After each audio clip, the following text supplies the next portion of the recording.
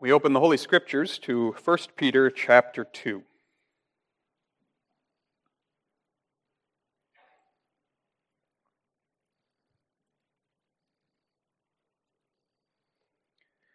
We'll read together the entire chapter, Word of God, in 1 Peter 2.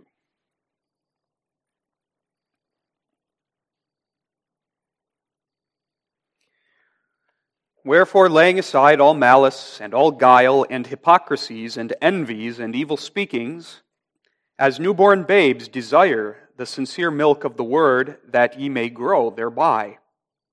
If so be ye have tasted that the Lord is gracious.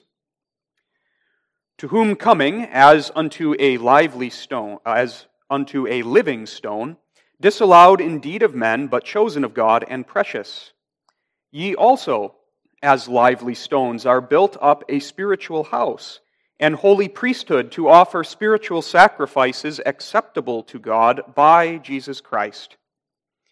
Wherefore also it is contained in the Scripture, Behold, I lay in Zion a chief cornerstone, elect, precious, and he that believeth on him shall not be confounded.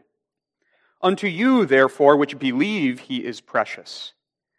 But unto them which be disobedient, the stone which the builders disallowed, the same is made the head of the corner, and a stone of stumbling and a rock of offense, even to them which stumble at the word, being disobedient, whereunto also they were appointed.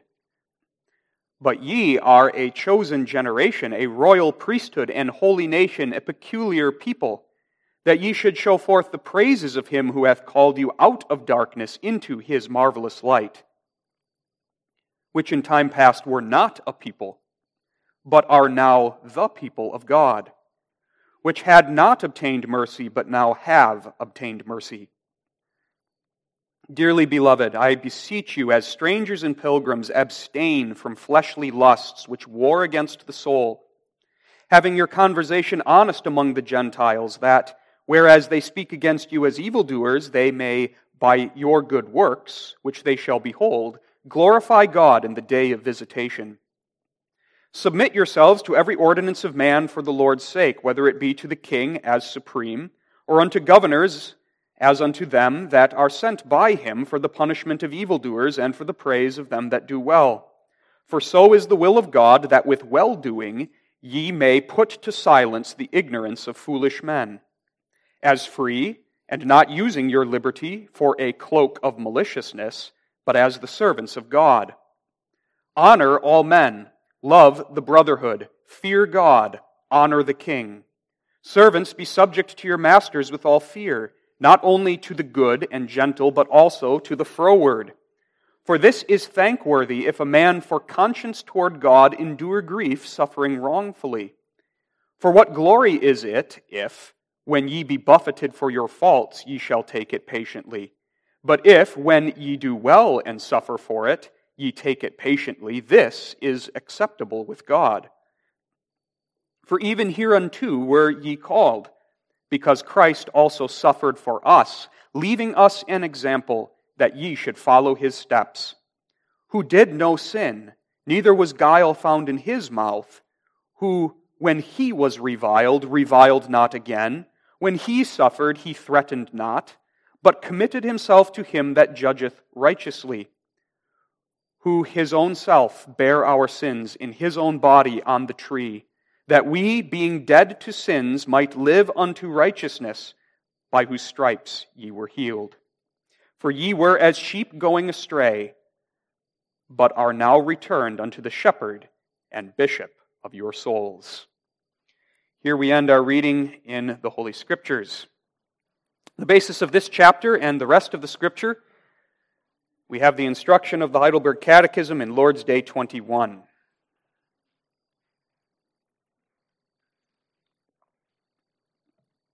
Today we are going to look at the first question and answer of this Lord's Day, question and answer 54. What believest thou concerning the Holy Catholic Church of Christ?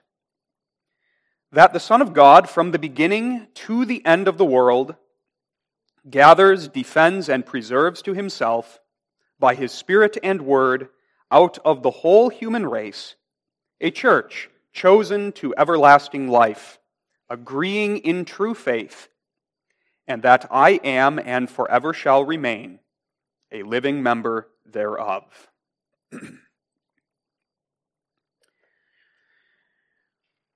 Beloved, in the Lord Jesus Christ, we come to the next article in the Apostolic Creed, I believe in Holy Catholic Church. And the Apostles' Creed has, to this point, been guiding us through the chief articles of our Christian faith, arranged according to the doctrine of the Trinity, God the Father, our creation. And the Creed has spent quite a bit of time going through God the Son, our redemption, and the work that Jesus Christ has performed to secure our eternal salvation. And just recently, we have entered the last section of the Apostles' Creed on God the Holy Spirit, our sanctification. And we have seen that the Holy Spirit is sent to apply to us all of the benefits that Christ has earned for us. In Lord's Day 20, we saw that the work of the Spirit is to make us partakers of Christ and all His benefits, and to abide with us and comfort us forever. Now, the remaining articles of the Apostles' Creed we can really think about as the effects or the results of the triune God's saving work. I believe in Holy Catholic Church. This Holy Catholic Church is God's masterpiece. His masterpiece of grace. You might say God already has a masterpiece, and indeed He does. This whole creation is His masterpiece. But there's something even more marvelous than God's work of creation, and that's God's work of recreation. His work of taking spiritually dead sinners, giving them new life, conforming them to the image of His Son, renewing them by His Spirit, gathering them together, and forming them into a communion of saints connected to Christ, their head. And that's the Holy Catholic Church. It's the masterpiece of God's grace. A people comprised of elect believers who are born again by the Spirit, who are gathered into one by the power of the Spirit working through the Word. Believers who are indwelt by the Spirit of Christ, the Spirit who then leads this body of believers into truth and in godliness, the Spirit who creates communion among this body of believers with their head Jesus Christ and with one another, the Spirit who constitutes a new spiritual family, the family of God, the covenant people, co-heirs of the grace of life, joint heirs with Christ, a holy Catholic Church, God's masterpiece, intended to glorify Him forever. That's the church. What a beautiful thing the church is. This masterpiece of God's grace answers a deep felt human need, does it not? First of all, it's for God's glory. That's the most important thing, always. But it answers a deep felt human need. God created us like Him. We are relational creatures. We are not meant to be isolated individuals, but to live together with others in communion. And that's what the church is, as the body of Christ, as the covenant community. How often do people say in our day and age that they just want to be part of something bigger than themselves? And people look for that meaning in all sorts of things that ultimately can't supply that meaning. But here is true meaning, here is true significance for us as God's people. First of all, we belong to Jesus Christ, body and soul, and belonging to Him, partaking of Him, means we are also connected to a body that's bigger than ourselves. The Holy Catholic Church of Christ.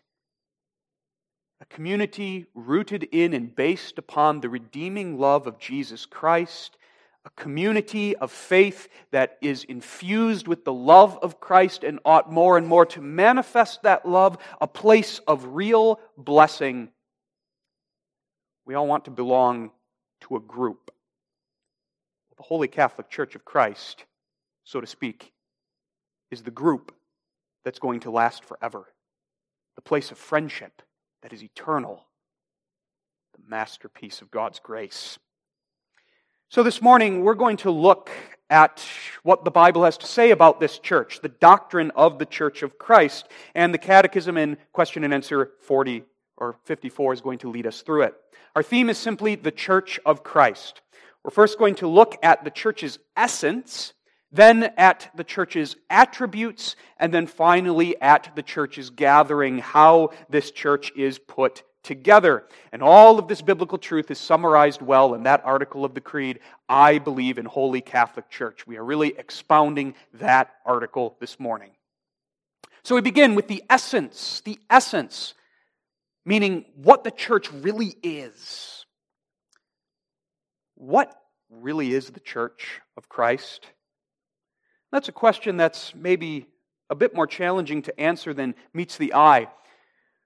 One old Reformed theologian reported that Martin Luther once remarked that even a little child can understand what the church is, and yet for a very learned theologian it takes 1,000 words to explain what the church really is. There is simplicity, yet depth and mystery to this masterpiece of God's grace called the church. The church is something familiar, and yet the church is also something altogether different. The church might bear some outward similarities to various groups and other human assemblies in this world, and yet the church is something altogether different and unique. While every institution in this world is indeed the product of God's providence, the church is uniquely the handiwork of God's grace, and no other institution in this world can make that claim. The government, which 1 Peter 2 mentions, is an institution of God established for the important purpose of punishing evildoers, the praise of those who do well, maintaining good order among men, and yet that institution is the product of God's providence. The church is the fruit of His gracious work in Jesus Christ. Something very special the church is. An assembly, a gathering with a very special identity, nature, purpose, and destiny. There's no other gathering or group of people more special than the Church of Christ. So what really is it? If you get to the bottom of what the Church of Christ is, it's simply this: the gathering of elect believers and their seed. Or to condense it down even more simply, the church is the people of God. That's the essence of the church. The people of God. The church is people. A people made up of many different persons whom God sovereignly brings together and joins into one. The essence of the Church of Christ is not a hierarchy of religious leaders. The essence of the church is not an elaborate ecclesiastical machinery. The essence of the church is not beautiful buildings and thick doctrinal books, though those beautiful buildings and doctrinal books are very serviceable to the well-being of the church. Nonetheless, the essence of the church is simply this: the people of God. Because God is a covenant God of relationship within Himself as the triune God, and the new community, the spiritual family that He has eternally ordained in His electing decree, and which He has designed to inherit glory, and through which He is pleased to glorify Himself in the fellowship and friendship of the covenant, that people reflects who He is. It's a people living in communion. That's the essence of the church. People. And you can see this all throughout the Bible. That's the Bible's view of the church. You go back to near the beginning of the Old Testament and you think about how all of God's dealings with mankind have their focus on a people who are going to be redeemed by the promised seed of the woman, Jesus Christ. Think of Abraham and the promise God gave to Abraham that God would be his God and the God to his seed after him, and that through him all of the families of the earth would be blessed. I will be your God and you shall be my people is the promise that runs through the Bible like a golden thread. You shall be my people. That's the Holy Catholic Church. That's God's masterpiece. That's what He's doing in time and history. He's putting together a people. A people.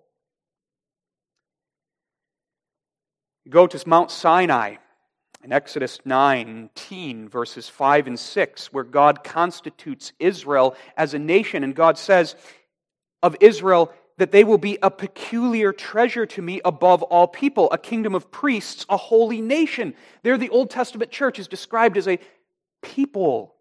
Or Deuteronomy 14, verse 2, God says of Israel that He has chosen thee to be a peculiar, that is a special people unto Himself. Deuteronomy 7, verse 6, the Lord thy God hath chosen thee to be a special people. And now all of that Old Testament language is gathered together in a basket, you might say, and set before us here in 1 Peter 2, verses 9 and 10, where 1 Peter takes that Old Testament language and applies it to the New Testament church in his day and in our day today.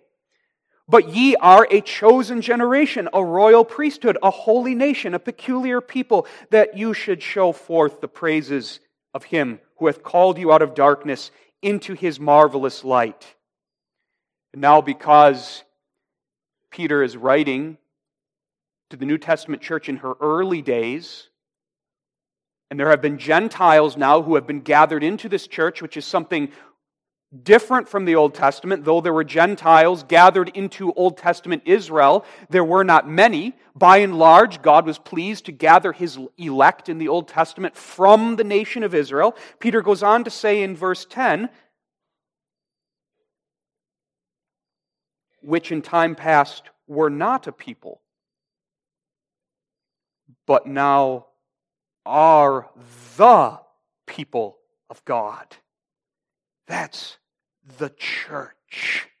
The people of God. Eternally chosen by the Father, eternally given to the Son, in the fullness of time redeemed by the Son, in their lifetime gathered by the Spirit and Word and indwelt by that Spirit, called out of darkness into God's marvelous light, made by the Spirit partakers of Christ and all of His benefits, knit together into one body, one communion, united to one head, by one Spirit, agreeing in true faith, hope, and love, co-heirs of God's goodly heritage. The people of God. That's the essence of the church.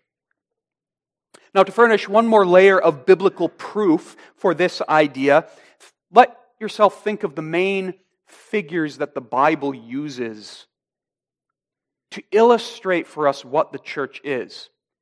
It's a spiritual concept that is deep and mysterious. And so, as the Bible often does with other things, so the Bible does with the church. It gives us an earthly picture. We find one of those earthly pictures in 1 Peter chapter 2. The church is the temple, the house of God. Verses 5 and 6. Ye also as lively stones are built up a spiritual house and holy priesthood to offer up spiritual sacrifices acceptable to God in Jesus Christ. Every member of the church is like a stone, a brick, placed into the structure of a building, and together all of those stones make up a building. But the church is not a physical building. The church is a people and persons. Elected believers are the living stones that make up that spiritual house in which God dwells and in which He is worshipped, praised, and glorified. The body of Christ, 1 Corinthians 12, Romans 12, Ephesians 1, Colossians 1. It's the most well-known illustration for the church of Christ, the body of Christ. A body made up of all different parts, who though different are nonetheless one, have the same life, are governed by the same head, pursue the same goals, share a common destiny. That's the church, a people made up of many persons. Or the bride of Christ. Spoken about in Ephesians 5 or Revelations 19, this emphasizes Christ's love for His people. He gives Himself for them that He might have and hold them forevermore in the embrace of His covenant. The essence of the church is that it is a people, and not just any people. It's not another group. It's not another nation. It's the people of God. The family of God. A couple of brief applications to apply the essence of the church. The church, in its essence, is God's people, the gathering of elect believers and their children. What does that mean for us? Well, it means, in the first place, beloved, be a people. Be a people. Now, what does that mean? Don't be hermits. Don't be isolationists. Don't be a person that isolates yourself from others, doesn't care about the lives of others, isn't interested in interacting with others in the church, but be a people. We are saved by God and connected to Christ, our head. But when we are connected to Christ, we must also be, and we are connected to those others who are connected to Christ. That we might partake of Him and His benefits together. And partaking of the benefits of Christ means that we have a shared life, that we are to live together, be a people. Intentionally seek and establish, cultivate, cherish relationships in the church of Christ, in your local congregation. Let us have an interest in one another and a love for one another that pursues one another and delights to be with one another. That doesn't mean that we erase our personal lives, we have no time for ourselves, not at all. We remain individuals. We remain individual families. But we're part of something bigger than that. The people of God. Let us be a people. And that's a good reason to come to worship. We're a people. And there's something uniquely special when we gather together as a people, and when all the persons who make up that people are there. 1 Peter 2 speaks of us as lively stones that God sculpts and gives each its own place. And when each stone is there, occupying his or own place, the building is finished, and the building functions the way it's supposed to be. What happens if 25% of the stones or the bricks are missing from a building? You've got a problem, and the building isn't going to work right. It's not going to serve the function that it's supposed to serve to the best that it can. Likewise, the church. God has gathered us together to be a royal priesthood, a holy nation, a peculiar people, to do what? To show forth His praises. And we do that in a special way when we gather for worship together. And it's significant when the whole body is together, worshiping together, communing together. You might think, I'm a nobody. I'm not missed if I'm not there, but that's not true. One member missing from the body, and the body is incomplete. And so let this be a positive encouragement to us to be zealous about corporate worship.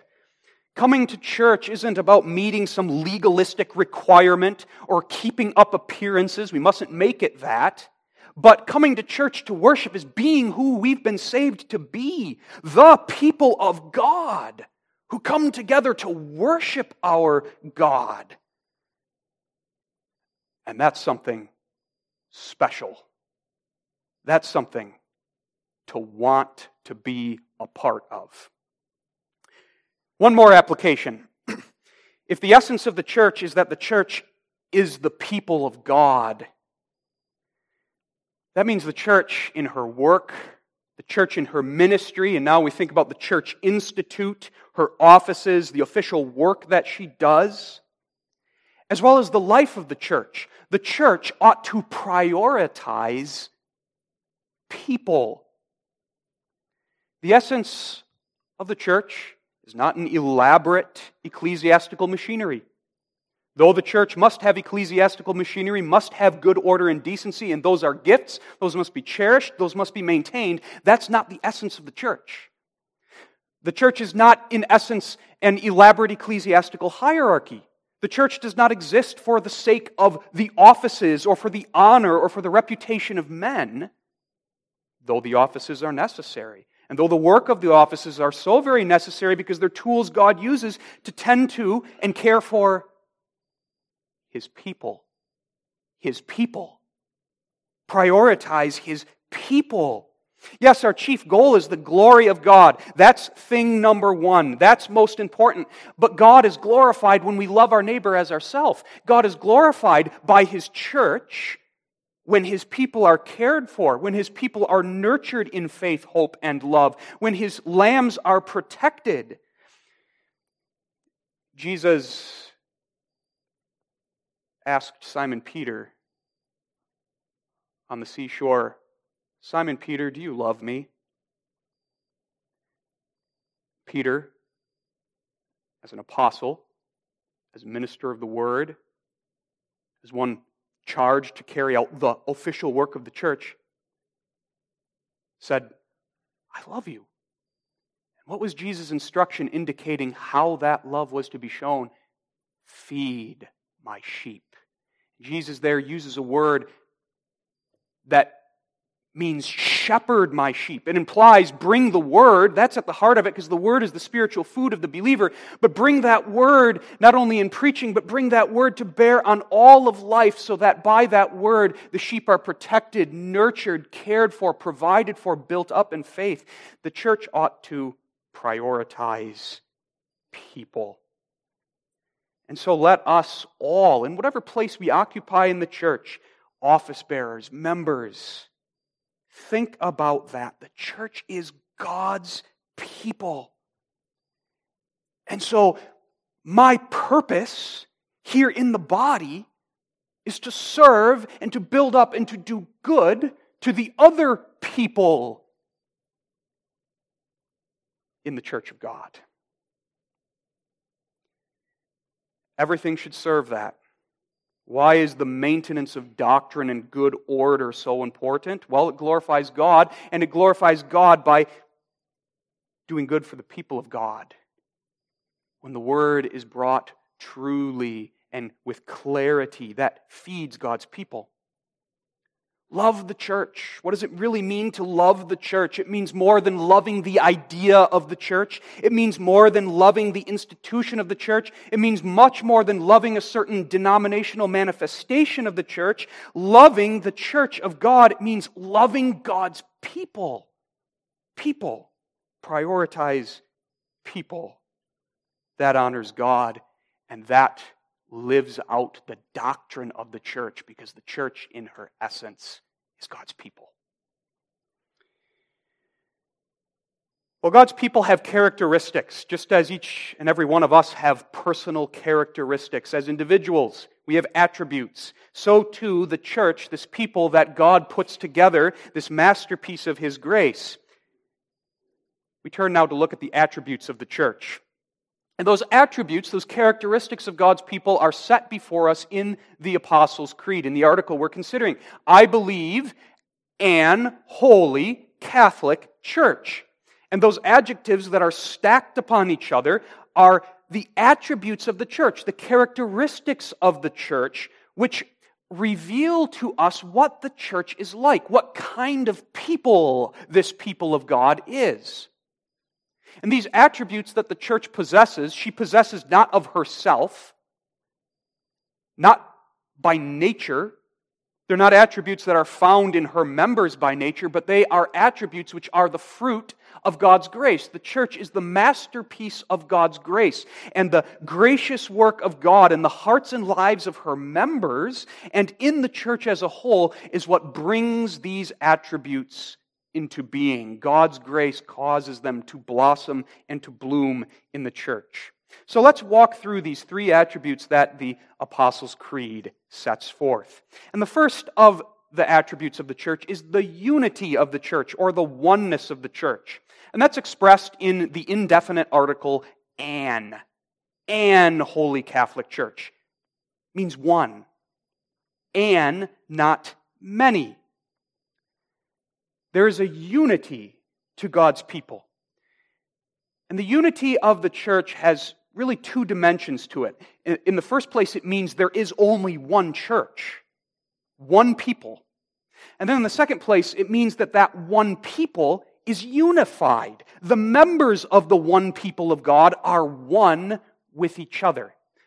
Let's go through those two dimensions of the unity of the church, beginning with the first, an Holy Catholic Church. There is only one church of God.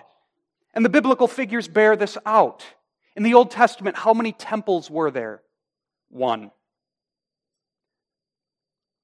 How many bodies does the head Jesus Christ have? One. Jesus gave His life to redeem and bring to Himself not several brides, but one bride. There is one church. Jesus said in John 10, verse 16, that He must gather other sheep, referring to the Gentiles. He was speaking there to the Israelites. And then he says this, that there be one fold and one shepherd. Only one church. 1 Peter 2, verse 9 bears this out. Ye are a chosen generation. The church is not many chosen generations, but one. A royal priesthood, an holy nation, a peculiar people, an holy Catholic Church. One, not many. Christ has one church, one people.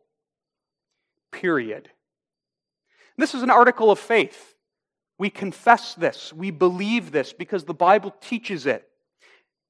Even though sometimes it doesn't seem to fit with our daily experience, because after all, we look around the ecclesiastical landscape and we see so many different denominations, and we say, how can we confess an Holy Catholic Church when there are all of these churches with different denominational names? That points out to us the fact that the unity of the church, the oneness of the church, is above all things a spiritual reality that is not always apparent to our eyes. The unity of the church, what makes there be only one church, is the fact that there is only one head, Jesus Christ. And the members of that one church are all elect believers. All those who are united to Him by a Spirit-authored true faith.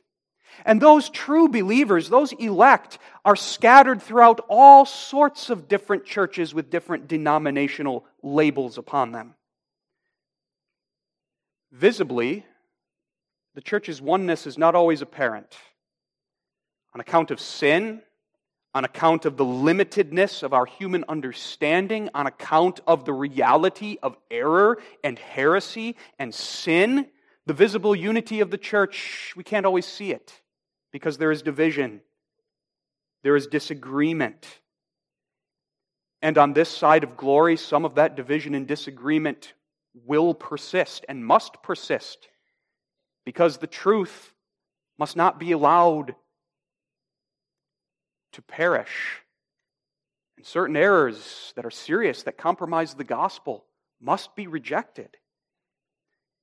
But we see that even when there are such disagreements, and even when organizational unity is not possible among different denominations and congregations, nevertheless, the true spiritual unity of the church is not fractured or destroyed. All who are elect believers, true believers in Jesus Christ, belong to the one church. Membership in the one church is not a matter of a label that you bear. It's a matter of what the Holy Spirit has done inside of your heart, uniting you to Christ making you a partaker of Him by a true and living faith. And so, to apply this means we must be very careful not simply to assume that certain denominational names mean the only true church. That's not the case. Belonging to the Church of Christ is much more than having a certain name. Much, much more. Belonging to the true Church of Christ consists in belonging to Christ. And so we must be very careful in the way we judge others or what we assume about them because of their denominational affiliation. Pride so easily comes in here. Careful. The Church of Christ, the one Church of Christ, the one universal Church of Christ, is so much bigger than we are. But on the other hand, we must be careful not to slip into the other ditch and think, well, then we should just have a free-for-all. Doctrine doesn't matter. We don't have to be careful about the maintenance of true doctrine. We shouldn't worry about any of these things. Let's just pursue visible unity above all things. No. God's Word is very clear. We must be faithful to His Word. And that means we seek to be a part of a local congregation and a denomination that we believe teaches that Word faithfully. That's where we're to have our membership. But the proper path is the one that's in the middle and avoids both extremes. The extreme of disregarding doctrinal distinctives entirely, and the extreme of thinking that because I belong to the church that I believe teaches the doctrine of the Word of God most faithfully, that we are the only true church. Both are unbiblical extremes, and the proper path is in the middle. Holding firmly to our doctrinal heritage and maintaining it over against error, and yet recognizing that God's sovereign grace works in so many hearts and that we confess an holy Catholic Church that is so much bigger than we are. And there are so many others, even those that we might disagree with on important things. Nonetheless, true faith in our God's people. We can recognize that and say, brother, sister, even as we discuss the important things that divide us. So let us be balanced. And this article of the Apostles' Creed, based on the Word of God, helps us maintain that biblical balance. The Church of Christ is one church made up of all elect believers the world over. So that's the first dimension of the oneness of the Church of Christ. Only one church throughout time and history. But now the second dimension of the oneness of the church is that those members who compose the one church are united with each other. There is a spiritual kinship created by God's sovereign grace that runs deeper than blood. And you experience that. You've experienced that if you've ever run into a fellow Christian from a different country or from a different culture who you're so different from, and yet there is that commonality of faith. There is that instant connection because you're both connected to Jesus Christ and you share far more in common than what separates you. There is a kinship, not of blood, but of a common connection to Jesus Christ.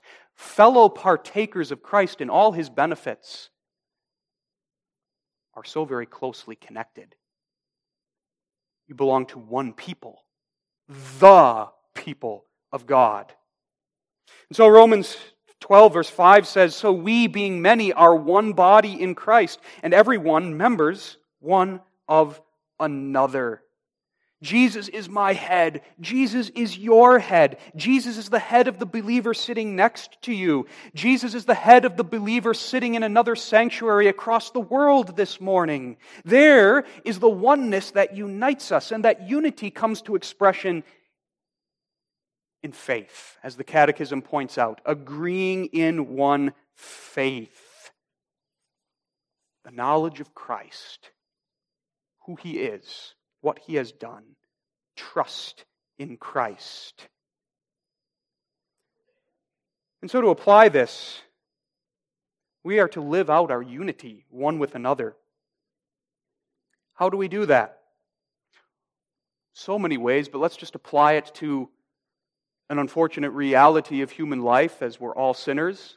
Because we're all sinners, we have conflicts, we get into disagreements, we get into fights, we get divided from one another. And the truth of an holy Catholic Church is a powerful antidote to our strife.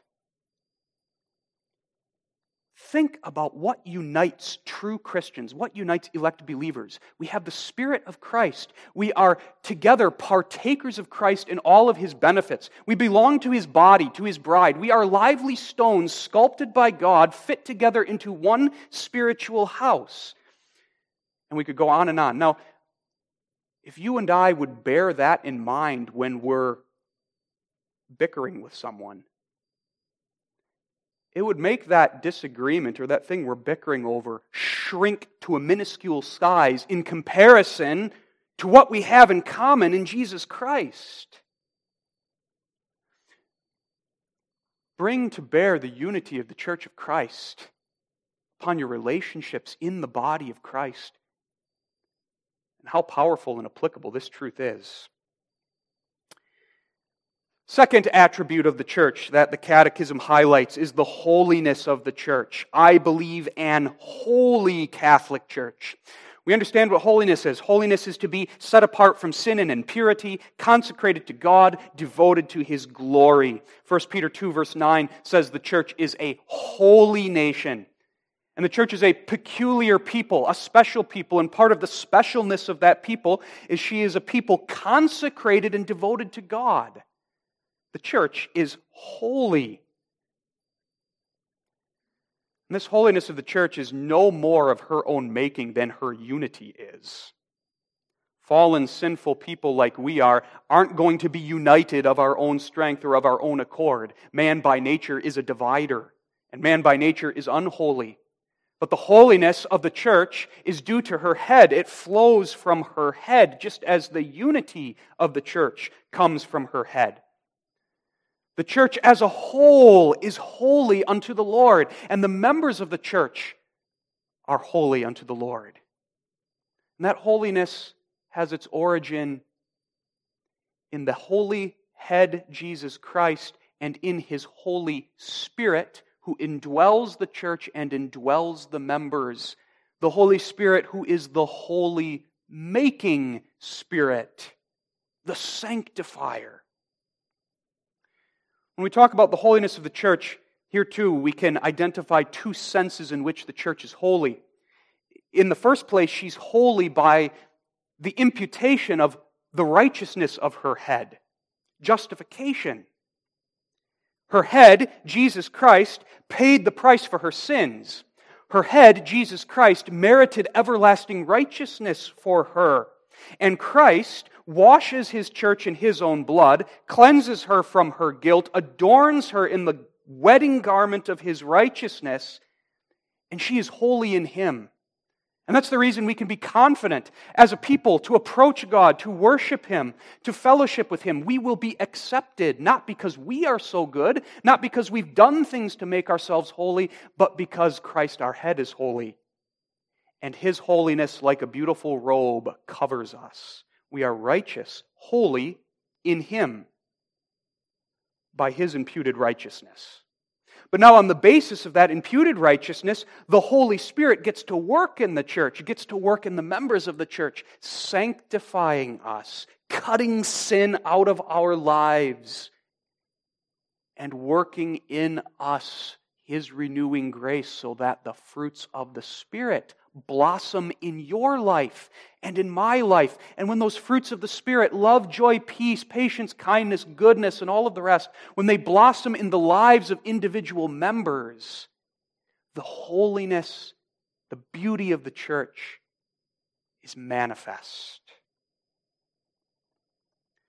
Holiness, just like unity, is an article of faith. We confess and believe in Holy Catholic Church. And just like we often don't see the visible outward unity of the church, often we don't see the holiness of the church either. Because every person constituting the people of God is a sinful person. Everyone but the head, Jesus Christ, the perfect one. There is sin in the church. Sometimes there's lots of sin in the church. Sometimes the church looks polluted by sin. And that's where we have to go back to the Word of God and look at the church the way Jesus looks at the church. For example, in Ephesians 5, verses 26 and 27, Christ loved the church and gave himself for it, that he might sanctify and cleanse it with the washing of water by the word, that he might present it to himself a glorious church, not having spot or wrinkle or any such thing, but that it should be holy and without blemish. Jesus so loves his church that he gave his life for the church. And his blood covers the sins of her members. And his Spirit is working in the church to sanctify and sanctify and sanctify until at last, on the day of Christ, the whole church is presented without spot or wrinkle. But right now, there are spots and wrinkles. So how do we react to sin in the church? Again, the balanced middle way, avoiding the two unbiblical extremes. One unbiblical extreme is to despair, to resign ourselves to evil in the church, and do nothing. That's not what we must do. When there is sin in the church, it must be addressed. Addressed with the Word of God. Righteousness ought to be sought, and where there is resistance to righteousness, there should be a proper godly pushing for righteousness. We are to do justice, love mercy, walk humbly with our God, and seek that it be done. We are to labor to bring growth in holiness where there is failure. We must not say, well, there's always going to be sin in the church, so let's not do anything about it. That'll get taken care of on the day of Christ. No, the whole Bible says the Christian life is a life of growth and holiness which we are to pursue, and the church ought to pursue it too.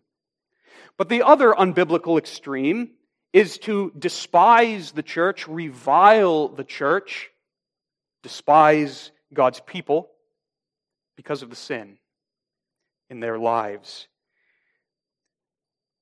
The biblical way is to see the church the way Christ sees the church. And with patience and understanding and charity in our judgment towards fellow members of the church, labor for growth of holiness, always remembering that it's much easier to see the motes of unholiness in his or her eyes than the beam of unholiness in my own eye. How good it is for us to remember the church is made up of sinners, and I'm one of them. Then I'll walk humbly with my God and love mercy with my fellow sinners, even as we seek to do justly. So let us strive for holiness. That's what God's people should do. We should delight in holiness, seek it, depend upon the Spirit for it. Love the church. Part of the way we love the church is seek the holiness of the church and not despise her or reject her when we see her faults, which at times are very, very pronounced. Lastly, by way of attributes, the Apostles' Creed points out the Catholicity of the church. Catholic is a word that simply means throughout the whole. The one Church of Christ is a universal church that spans the globe, that spans time and history. That's the idea of Catholic. Christ has one people, but he gathers this one people, as the Catechism says, from the foundation of the world, from the beginning of the world, all the way to the end. There's not several different churches, different bodies, different brides throughout time and history, but one people. A Catholic people gathered from all time and history. And a people gathered from all the nations of the world. It spans the globe, every nation, tribe, and tongue. So that the Catholic Church is spread over the whole world. It crosses all geographical, national, racial boundaries. As Jesus said in Acts 1 verse 8 to His disciples, "Ye shall be my witnesses in Jerusalem, in all Judea, and in Samaria, and unto the uttermost parts of the earth." And every local congregation is a part of that universal Catholic Church, a manifestation of that church. Just like a local congregation is a body, and each and every one of us are a part of the local church, the body called First PRC of Holland, so too every local congregation is like a part of the body that is called Catholic Church. So that this congregation and innumerable congregations throughout the world are all like parts of the body united to the head, Jesus Christ. That the church is Catholic means the church is a people in which all of the natural differences, distinctions, and divisions among human beings fade into the background and are no longer sources of division and conflict, or ought not to be. The Catholicity of the church transcends what is different among us. Galatians 3:26, "There is neither Jew nor Greek, there is neither bond nor free, there is neither male nor female, for ye are all one in Christ." There is this glorious diversity within the unity of the Church of Christ. One body, one church, and yet the members are so beautifully different and distinct and diverse, and yet one. Glorious diversity within glorious unity. It's a masterpiece of God's grace. God made it that way. The church is not supposed to be one-dimensional. The church should not be a monoculture, but should express beautifully the Catholicity of the church. So that means human distinctions, earthly differences, should not be dividing points among God's people. Believers are equal in God's eyes, children of His, equal in worth, equal in value, equal in dignity, co-heirs of grace, one people. Whether you're male, whether you're female, gender doesn't give you an advantage with God. Whether you're rich or poor, whatever your social status is, it means nothing in God's eyes. God doesn't have a respect unto a rich person and despise the poor.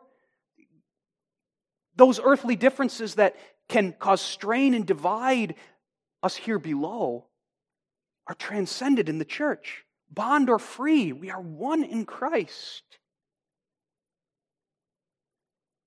And if that's a spiritual reality, then the church is called to live that out.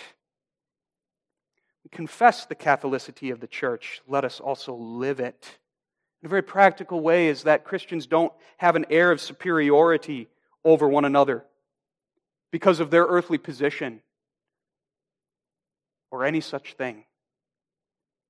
But we're brothers, we're sisters in Christ, male or female, rich or poor, whatever race, nationality, tribe, or tongue we hail from, one in Christ. What a masterpiece that God's church is. Well, now to finish up briefly the gathering of the church. The church is God's people, but the members of the church, His elect, are not born naturally as God's people. By nature, we are born dead in sin, as Ephesians 2 verse says. The members of the church must be gathered, as 1 Peter 2 says, called out of darkness into His marvelous light. And that's why the Catechism says about this church that she is put together in this way. The Son of God from the beginning to the end of the world gathers, defends, preserves to Himself by His Spirit and Word out of the whole human race a church chosen to everlasting life. The fruit of that operation of the Spirit by the Word, as He puts together the members of the church, constitutes them as a people so that they agree in true faith and are resolved from the heart, I am and forever shall remain a living member of this people. This is my people. God gathers His church by the Word.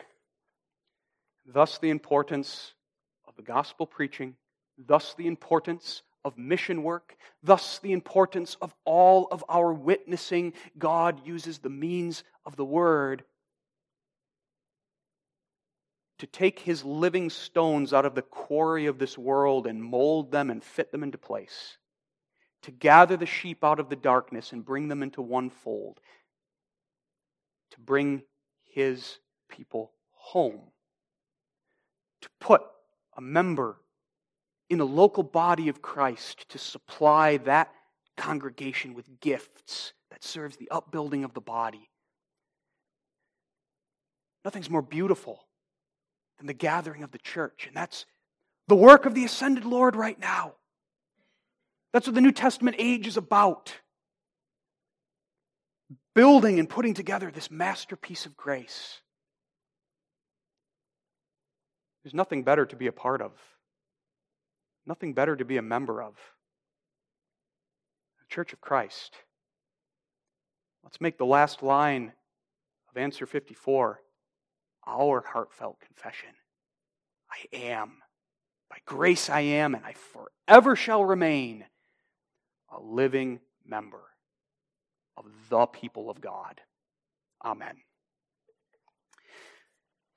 We thank Thee, Father, for Thy word. Bless it to our hearts. And as we have explored a few of the deep truths surrounding Thy church, we pray that it may edify us, stir up in us a love for the church, a love for Thy people, a desire to be a part of Thy church and to remain a part of Thy church and to serve Thy church, to build up Thy church, and forever remain a living member thereof.